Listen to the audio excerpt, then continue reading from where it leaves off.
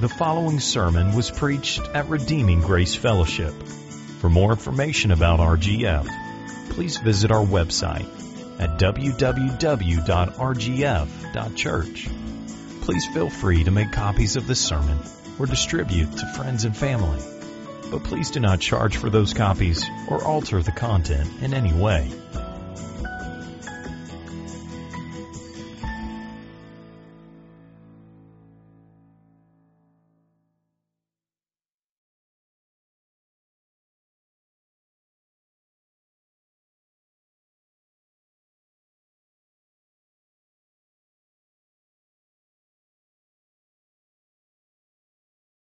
Please turn in your Bibles to Matthew chapter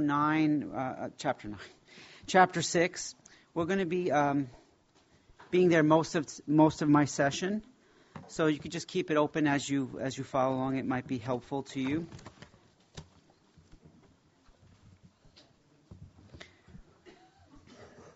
I'm going to begin reading in verse 1. So Matthew chapter 6, verse 1. Beware of practicing your righteousness before other people in order to be seen by them. For then you will have no reward from your Father who is in heaven. Down to verse 5. When you pray, you must not be like the hypocrites, for they love to stand and pray in the synagogues and at the street corners, that they may be seen by others. Truly I say to you, they have received their reward. But when you pray, go into your room and shut the door, and pray to your Father who is in secret. And your Father who sees in secret will reward you. And when you pray, do not heap up empty phrases as the Gentiles do, for they think that they will be heard for their many words. Do not be like them. For your Father knows what you need before you ask Him. Pray then like this.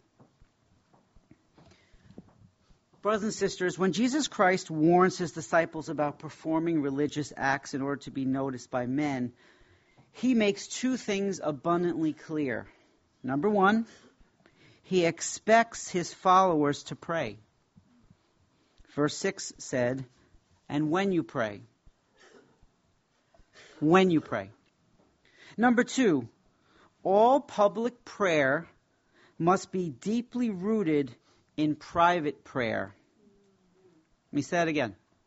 All public prayer must be deeply rooted in private prayer. Verse 6 also says, go into your room and shut the door. Now, He is not prohibiting public prayer, obviously. There are clearly many examples of godly public prayer in Scripture. Even this morning when Pastor Caleb brought up Daniel. In fact, it's the opposite. He opens his window so people would see, but he was running counterculture at that time. He was praying openly because he didn't care what the world thought, not to make them see him and bow at his feet. And even the Lord's Prayer, somebody brought it up before when Caleb asked about examples of prayer in Scripture. Even the Lord's Prayer, he's teaching, but he's also praying. So the Lord's Prayer is an example of public prayer. But here Jesus is revealing the motives, the hearts of men. It's the praying to be seen by others that's prohibited. Amen? And if you or I are more eager to be called upon to come up here and pray than you are to pray it in your bedroom, then clearly we have a problem. And before we get into the actual prayer this morning, I would like to point out two things as well.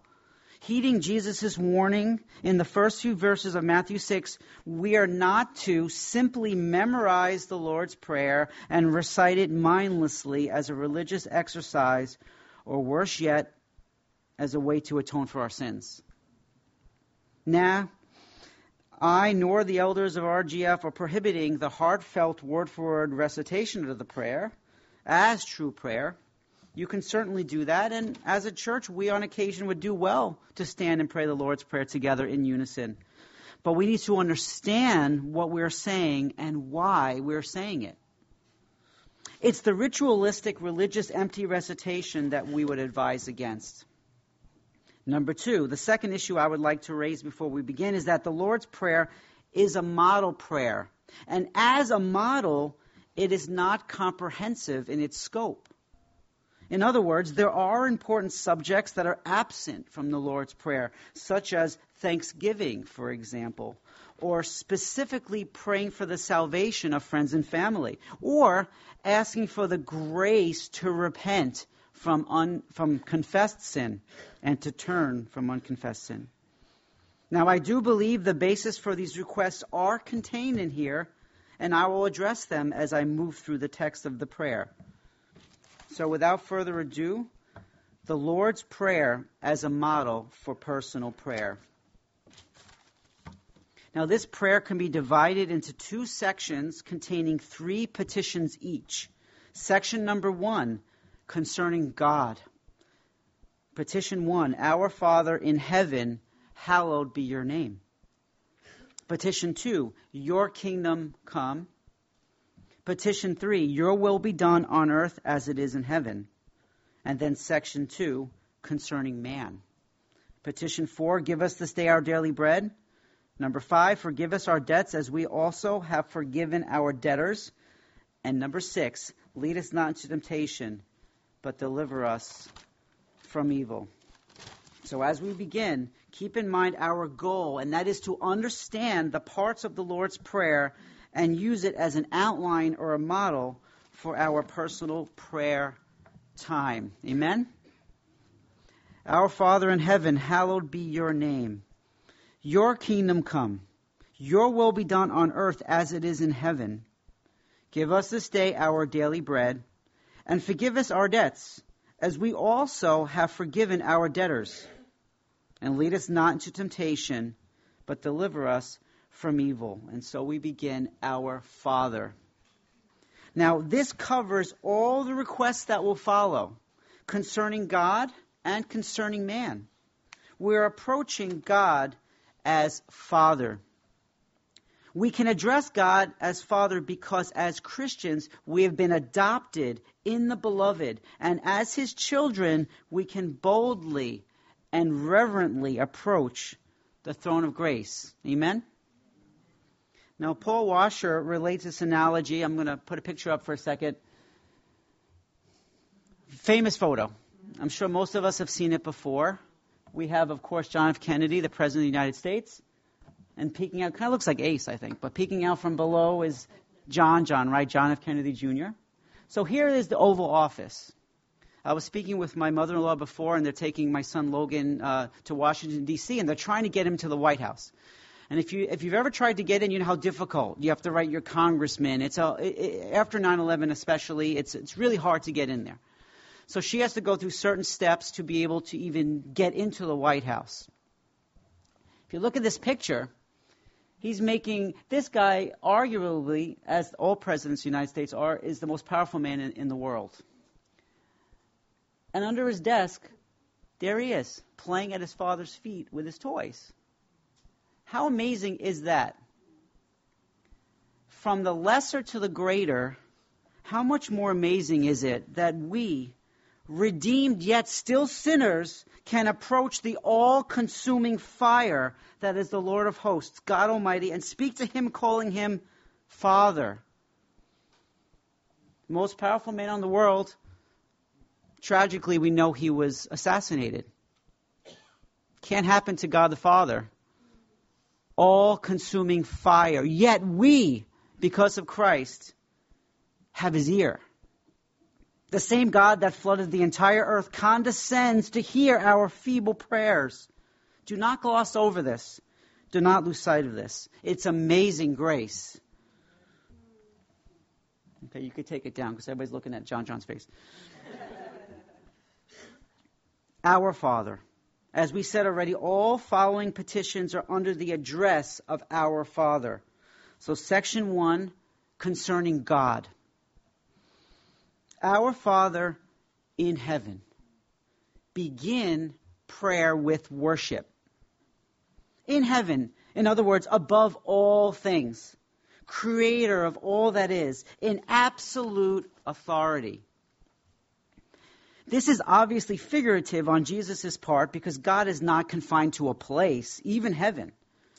In 2 Chronicles 2, verses 5 and 6, Solomon, before beginning work on the temple, says this of God. He says, "The house that I am to build will be great, for our God is greater than all gods. But who is able to build him a house, since heaven, even the highest heaven, cannot contain him?" Saying God is in heaven is another way of proclaiming his authority, his status above all rulers and authorities and powers and dominions. Psalm 115 verse 3 proclaims, "Our God is in heavens. He does all that he pleases." Begin prayer with worship. With worship. Now, continuing in worship, we come to our first petition. Our Father in heaven, hallowed be your name. Literally, Father, make your name holy. Exalt your name. Father, glorify your name. Then a voice came down from heaven. I have glorified it, and I will glorify it again.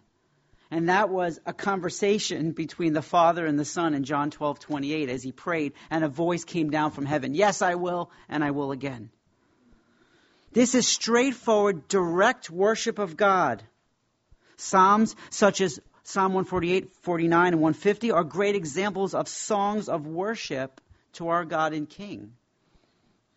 In the Lord's Prayer, we are called to petition the Father to glorify himself and to spread his name and his fame throughout the world.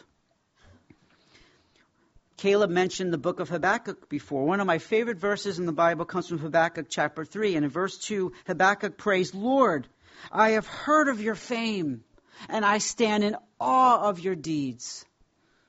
Lord, continue in worship. Our Father, infinite fellowship with the Creator of all things. In heaven, worship him and acknowledge his sovereignty.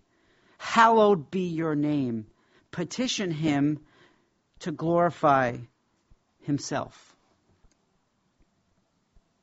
So in our model of prayer, as a first request, plead with him to magnify his own name concerning God.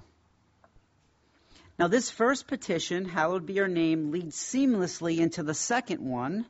And as we continue to ask him to glorify himself by praying this, your kingdom come. Hallowed be your name, your kingdom come. We ask for his kingdom to arrive. We ask for him to be inaugurated. You see, Jehovah is king. He is king. He says to Old Testament Israel, they have rejected me from being king over them. 1 Samuel 8:7. Yahweh is the king of all kings. He puts them in power and he displaces them. He rises them up and then he puts them down. That is unarguable. That is undeniable. Scripture is clear on that. The issue is, what will this kingdom look like? Or what is it? And sorry to say, we're not going to answer it perfectly here. Our purpose this day at this session is to take this petition from this prayer and apply it to our personal prayer life. Not to exhaust all the possible meanings of the word kingdom. If you want the definitive answer, ask Caleb after the service. He will give you the exact answer, and he'll answer any topic you want. But seriously, the gospel the kingdom can refer to many, many different things that for hundreds of years people have been debating what exactly it means. Could it mean the gospel? Could it mean the church? Could it mean a Christian worldview? Could it be a theonomic nation with God's law? Could it mean the second coming of Christ? All these options need exploring, but that's not our focus this afternoon. The focus is to pray that his kingdom comes and then to apply it to our prayer life. So I am going cautiously to put forth a 3-point working definition of the word kingdom so we can immediately apply it to our daily prayer. So kingdom, number 1. The kingdom refers to the salvation of God's elect people from every tribe, from every tongue, people, and nation, gathered together in spirit as one people, as loyal subjects of his kingdom, bowing to his rule. I'll say it again. Kingdom refers to the salvation of God's elect from every tribe, tongue, people, and nation, gathered together in spirit as one people, loyal subjects of his kingdom and bowing to his will. Number 2, kingdom refers to the willing, cheerful, obedient, inward, heartfelt submission to God by believers in Christ, which is the church. The kingdom refers to the willing, cheerful, obedient, inward, heartfelt submission to God by believers in Christ, which is the church.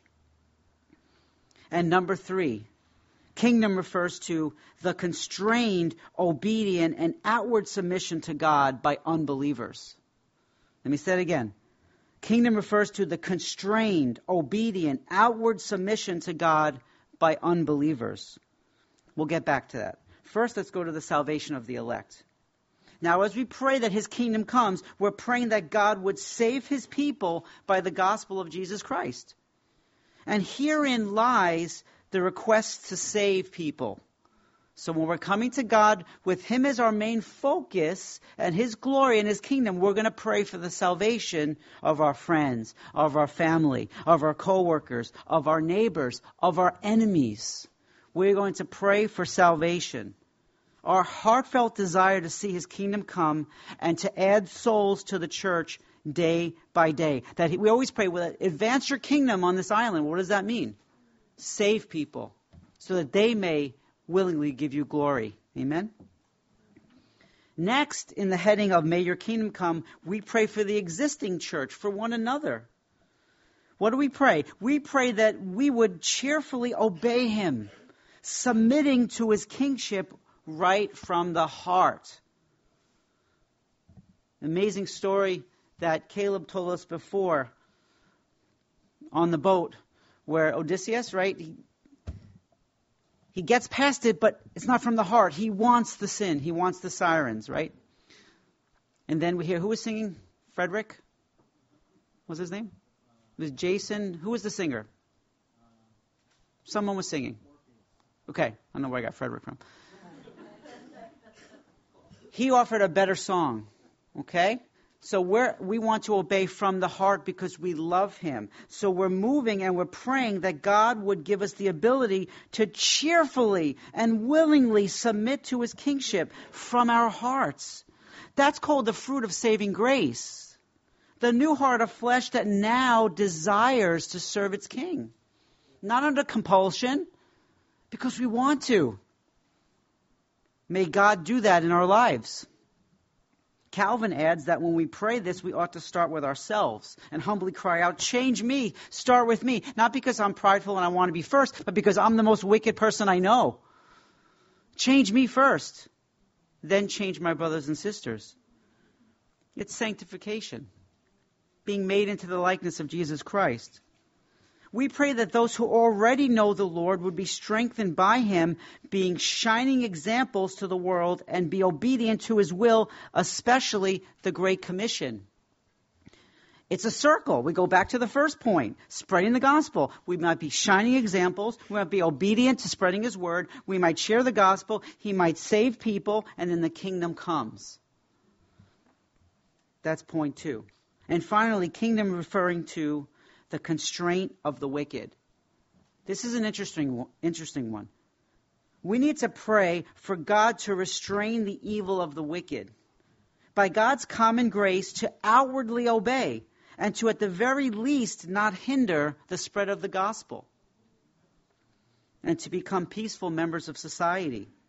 And this is a big one, especially in 21st century America, that the unbeliever and the believer alike would agree to call evil evil and good good.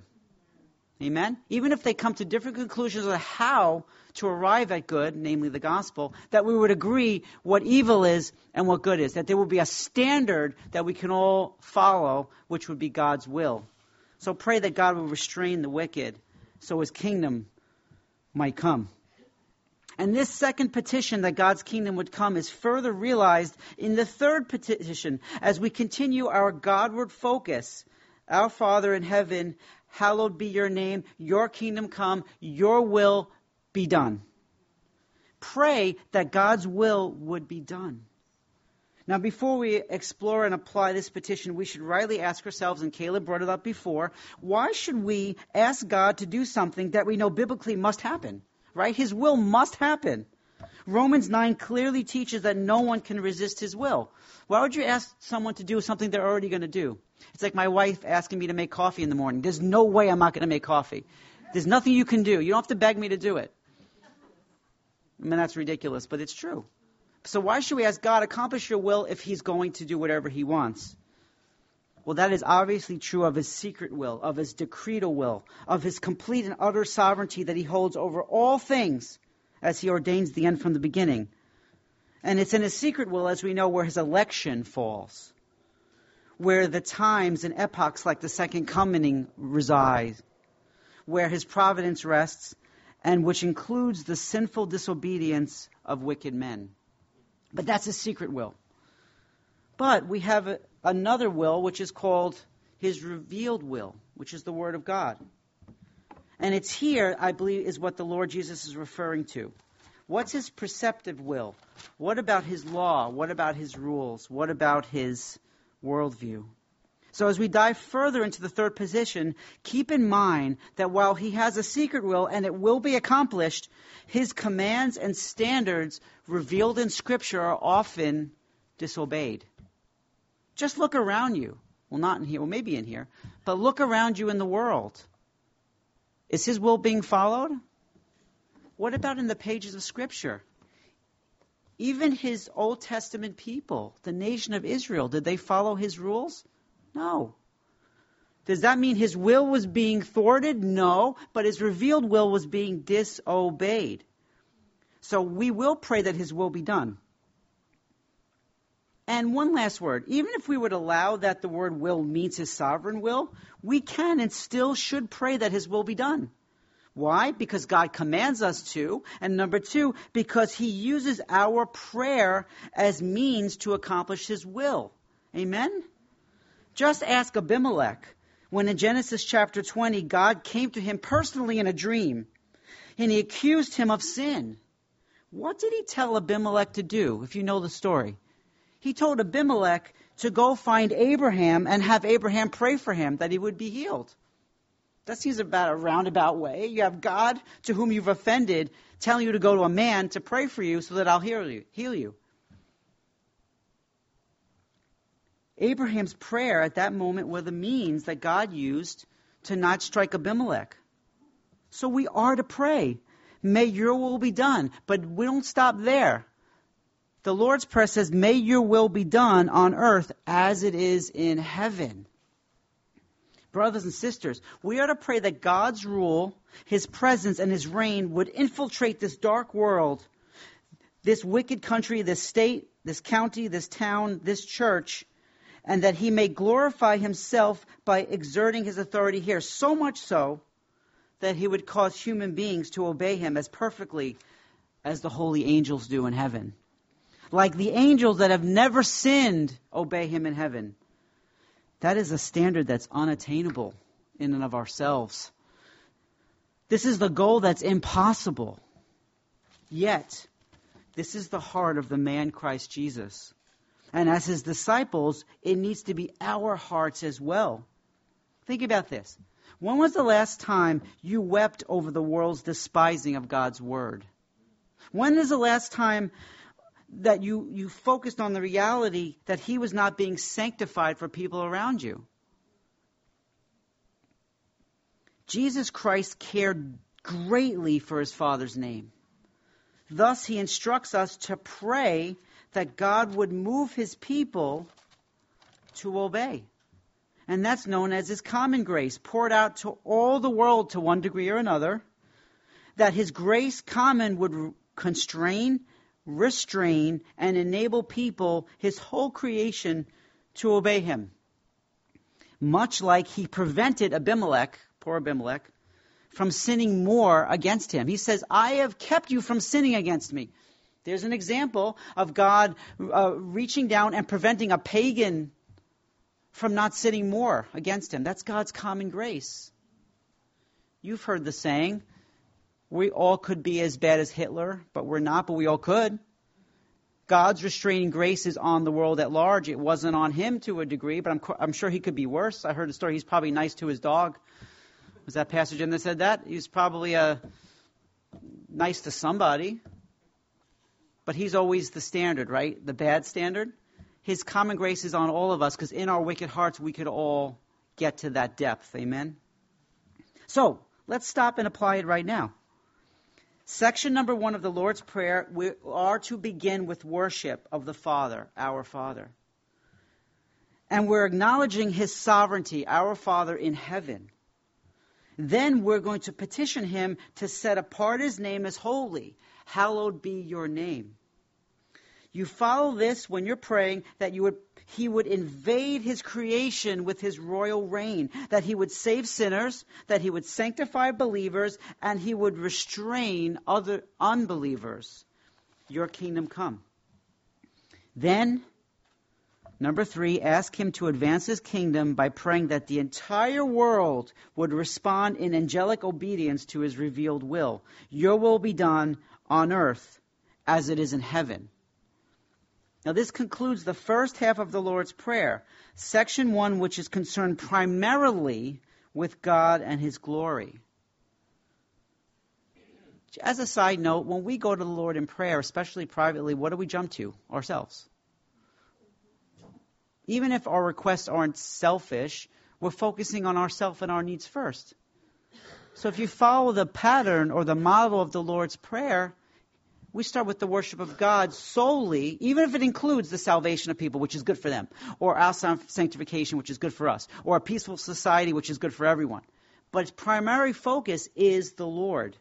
So begin with worship of the Lord. But now we go on to the second half of the Lord's Prayer, section 2, which is concerned mainly with man, with ourself, and with others. But obviously, as you're going to see, as you can guess already, there's going to be an overlap because we're always concerned with God and his glory as primary. And in praying, like I just said, that his kingdom would come, it's going to benefit people as well. But as we move on to section number 2, we turn our attention to ourselves and our needs. But always remember, maintaining the posture that all good gifts come from the hand of God, and that is more worship. So, part 2, petition number 4. Give us this day our daily bread. Now, this petition includes all daily needs: food, clothing, shelter, health, work, money. The key word here is daily. Later in the chapter, the Lord Jesus commands us not to worry about the needs of the body. He says to focus first on the kingdom of God. Does it sound familiar, the kingdom of God? And that those other things will be provided later, or they will be added unto you. He then warns us this. He says, don't worry about tomorrow. Just concentrate on today, daily. Did you ever wonder when you sat down to eat a meal, especially if you were brought up in a Christian home? I wasn't, but raise your hand if you were brought up in a Christian home. Okay. Did you ever wonder when you sat down to eat a meal and began to pray, thanking God for that meal, if praying once in the morning would have sufficed for the whole day? I think that now. How about once per week, or month, or season, or year, or forever? Bless all the meals that I'm ever going to have. Please provide for my entire life. It sounds silly, but you think about those things, right? But seriously, in the morning, pray for the needs of the day ahead of you. And in the evening, pray for the needs of the coming morning. And while you're at it, give thanks for the Lord's providence for the day that just ended. And in the morning, give thanks again for the many blessings he bestowed on you the day before. Day in, day out, day in, day out, evening and morning. Brothers and sisters, daily thanks is a necessary thing.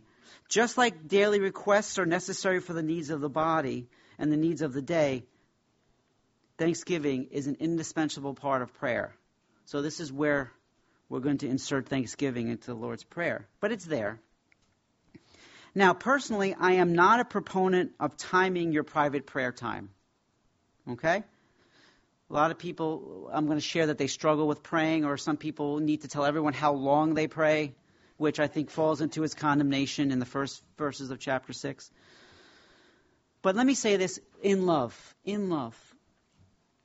It's okay to know how long you pray privately, but I think public prayer, which isn't my focus, but just saying it in love, is a completely different matter. I believe it's rude and selfish to go on in public prayer meeting while others are waiting their turn to approach the throne. I believe in a public prayer meeting, the ABC rules of praying apply. ABC, be audible, be brief, and be Christ-centered. ABC, audible, everyone should be able to hear you. Be brief, and be Christ-centered. For public prayer. Okay? That being said, your private prayer time can be as long as you want. However, many of you have shared with me personally your struggle to spend quality time with the Lord in prayer. And so hopefully this will help you right now. People come to me and say, I run out of things to pray. My mind wanders. Well, if that's you, this petition will help you. As you can see, I've included in this prayer thanksgiving. And we haven't even asked for our daily needs yet. We're thanking Him for providing the previous day. So what are some things to give thanks for? This is a teaching, it's not a sermon. What's something you give thanks for? Yes? Life. For being alive. Health. Children. No one's going to say spouse? Spouse? Spouse. Thank you, Luke. Give him a hug. From the great things for good health to a job that provides ample time for you to spend with your family and with your church family, to silly things. Again, I mentioned coffee. I thank God for the coffee. I thank God for my car. Yes? Answered prayer, definitely. We could go on all day. We won't, but we can, because the list never ends. It never ends. This can take a long time because we have a lot to be thankful for. So if you're struggling and you're honest saying, look, I don't know what to pray for, when you're giving God thanksgiving, you can go on forever and thank Him for every little thing, because His blessings are so abundant to us, especially for those in Christ. Eternal life. Could stop there. Anything else is added to that. So, thanksgiving is an integral part when we pray for our daily bread. Now, on to asking for daily bread. Just like kingdom, people have differing views. It might be debatable. There are many godly people who believe daily bread refers to the Word of God. And they quote Matthew 4:4. He says, man does not live on bread alone, but on every word that comes from the mouth of God. Now, this is entirely possible. Jesus could be instructing us to seek God's wisdom from His Word daily for daily living. And I get that and I can see that. And we are to read His Word daily for strength for the day, for wisdom for the day. So I believe that is included and can be included here, but I would not eliminate the prospect that you're praying for food, shelter, clothing, and for health. I think that is completely, not only within the bounds of allowance, that is what he's talking about here. Needless to say, be that as it may, the point behind the prayer, either way you interpret the word bread, is that you rely on God and pray for it daily. In other words, you pray for Him to sustain you anew every single day, both physically and spiritually. So this petition for daily bread is for your needs, for your family's needs, for the church's needs, and all manner of prayer requests. And this also can take a whole load of time, which again is fine in the private setting. That's why, again, when we have a prayer meeting, usually there's a topic. Usually we're going to pray for the persecuted church, or we're going to pray for evangelism on Long Island. So it doesn't mean it's inappropriate to pray for your stubbed toe, but that might not be the time to pray for it. Not that God will say, I don't want to hear that now, but for the sake of those with you, that's why we give a topic for our structured prayer, congregational prayer gatherings. And if you know me, I pray for my toes all the time, so it's not like I'm putting it down. But like I said before, and this is convicting to me as well, most of the time when we talk about private prayer, we go right for our needs. And we skip section 1, praying that His name will be glorified. So, praying for our daily bread leads so quickly into petition number 5, which also may take up a bulk of your time depending on how wicked and depraved you are. And forgive us our debts, as we also have forgiven our debtors. Number 5, forgive us our debts, as we also have forgiven our debtors. Now, as you know, Luke 11 records a very similar prayer. Some commentators believe it's the same event. Some think it's a different event. But there is a Lord's Prayer very similar to this in Luke chapter 11. And in that text, it says, forgive us our sins, not our debts. But the same meaning exists in both prayers. Sins are debts against God and against men. And they need to be paid. Now, the Christian's debts, thankfully, are paid by Jesus by his death on the cross. Amen and amen. However, we are still called to confess our sins to one another. We're not quick to amen that. And Caleb, thank you for sharing what you shared before. We're not so quick to confess to one another, but you know it's true. 1 John 1:9, which he quoted before, John writes, if we confess our sins, he is faithful and just to forgive us our sins and to cleanse us from all unrighteousness. And then James 5:16, James writes, therefore, confess your sins to one another that you may be healed. Here is another place where the Lord's Prayer can be expanded to take forgive us our sins out of the general and into the specific. And he alluded to that before. I pray every night with my son Logan. He's 8 years old. He's the best ever. And when we confess our sins, this is what he prays. And Lord, please forgive me for any unknown sins.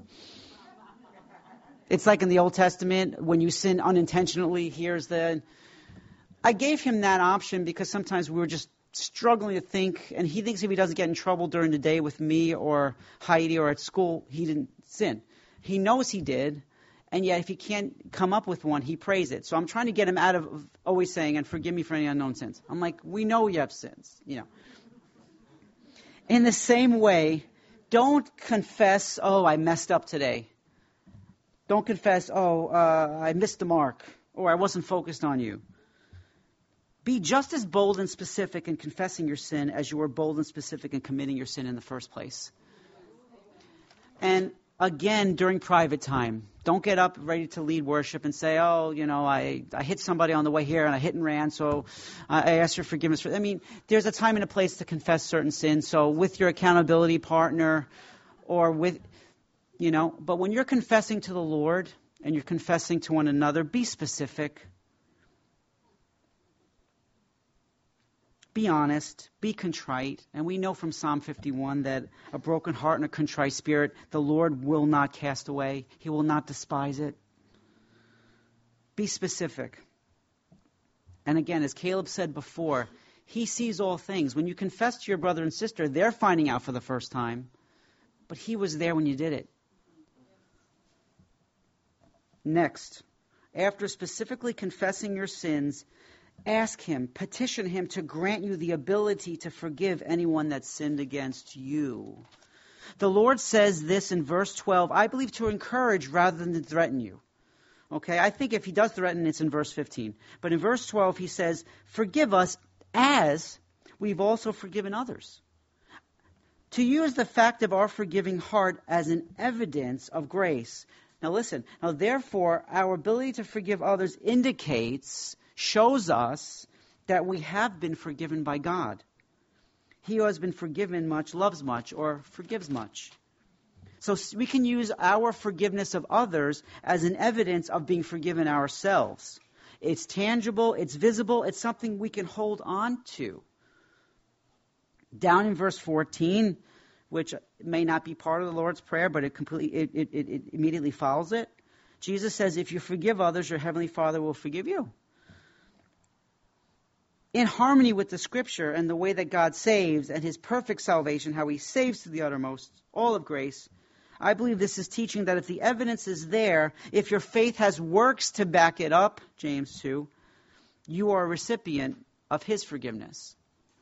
Not that you can earn his forgiveness by forgiving others. Rather, on the flip side, if you live a life void of forgiveness, that might be an indication that you've never received forgiveness in the first place. That's the warning. That might be the threat. Or in a more positive light, something to use to examine yourself in your walk. He says, if you don't forgive others their trespasses, neither will your Father forgive your trespasses. So as we pray, forgive us our sins specifically. As we forgive those, the fact that we see ourselves forgiving other people, giving God the glory for that, it's like, I have been forgiving. I am showing the same mercy that I receive from God to others. So therefore, confess your sins and pray for forgiveness, and pray for the grace to forgive others. And I would add, just like I added thanksgiving to the daily bread prayer, ask for the gift of repentance. Another thing that Pastor Caleb brought up. Repentance is a gift. Not only initial repentance away from dead idols to the living God, but a daily repentance. He is the one that works the works in us. He is the one that gives us the ability to repent. Ask for the gift of repentance.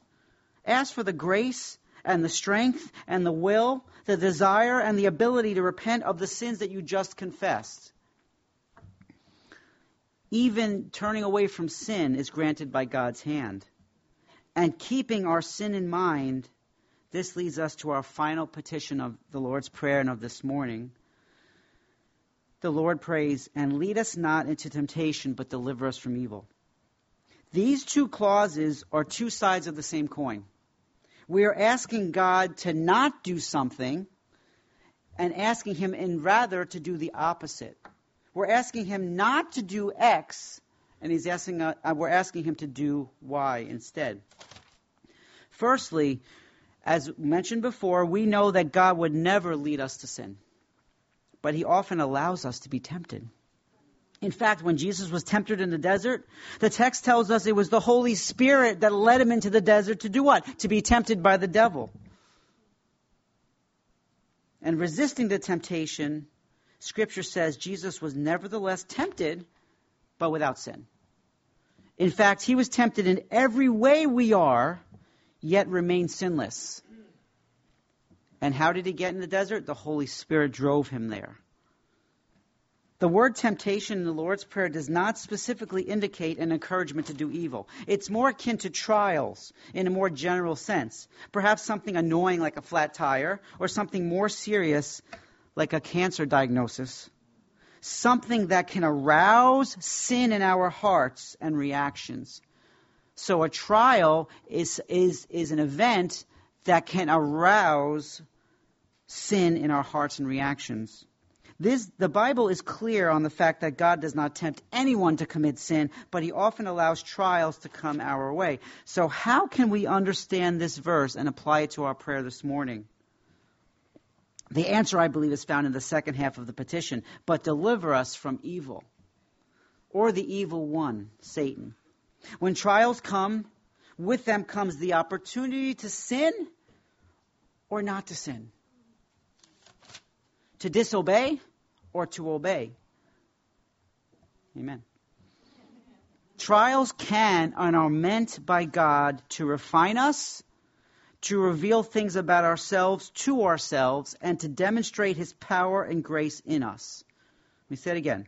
Trials can and are meant by God to refine us, to reveal things about ourselves to ourselves, and to demonstrate his power and grace in us.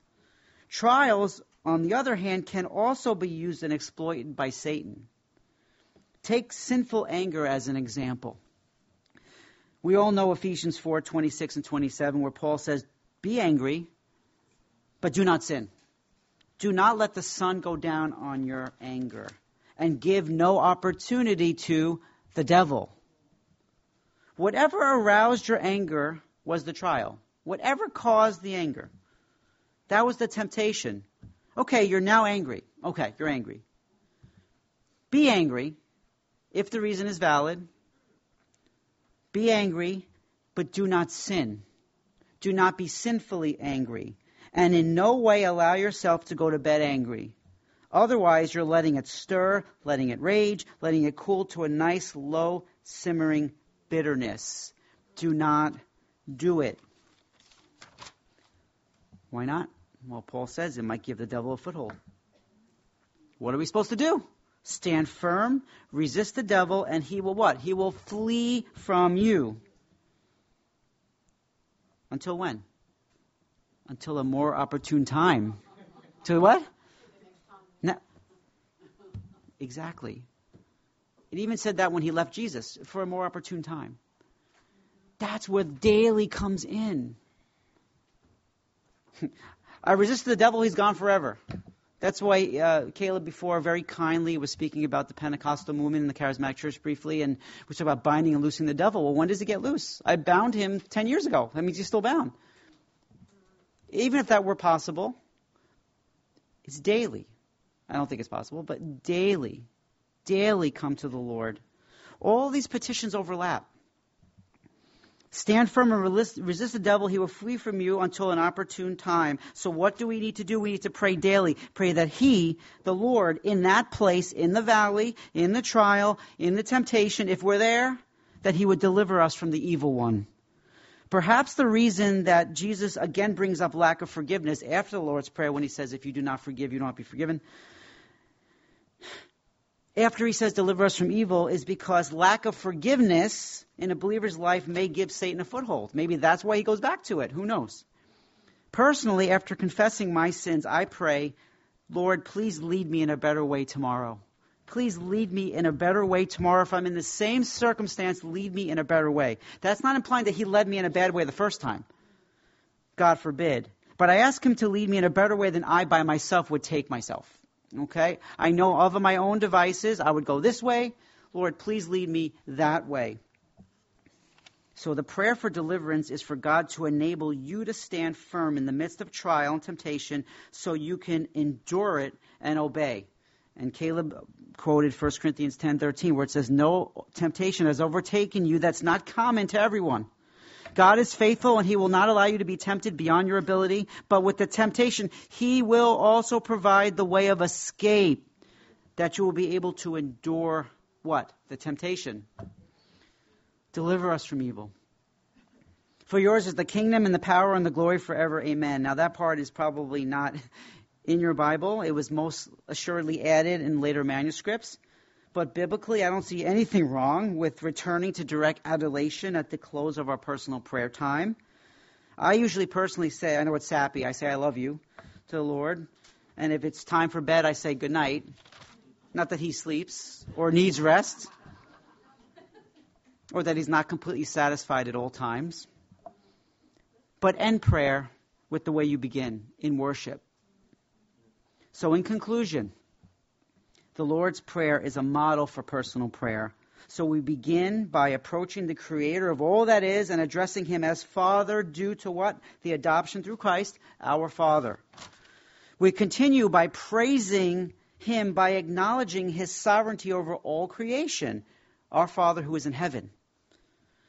Then we begin praising him by petition, by asking him things. What are we going to ask him? That he would glorify his name. Hallowed be your name. Then we pray, petition number 2, that he would invade the earth with his kingdom by spreading the gospel of Jesus Christ to the ends of the earth, by saving his elect people from every tribe, tongue, people, and nation. Your kingdom come.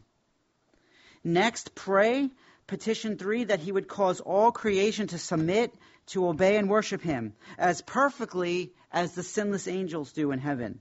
Causing believers to cheerfully submit, causing unbelievers to submit, whether cheerfully or not, converting the unbelieving elect into the beloved children of God. Your will be done on earth as it is in heaven. Now, quickly, we switch to our personal needs while still keeping a spirit of humble dependence and worship. Petition 4, petitioning him for our daily bread, food, clothing, shelter, salvation, peace, his word.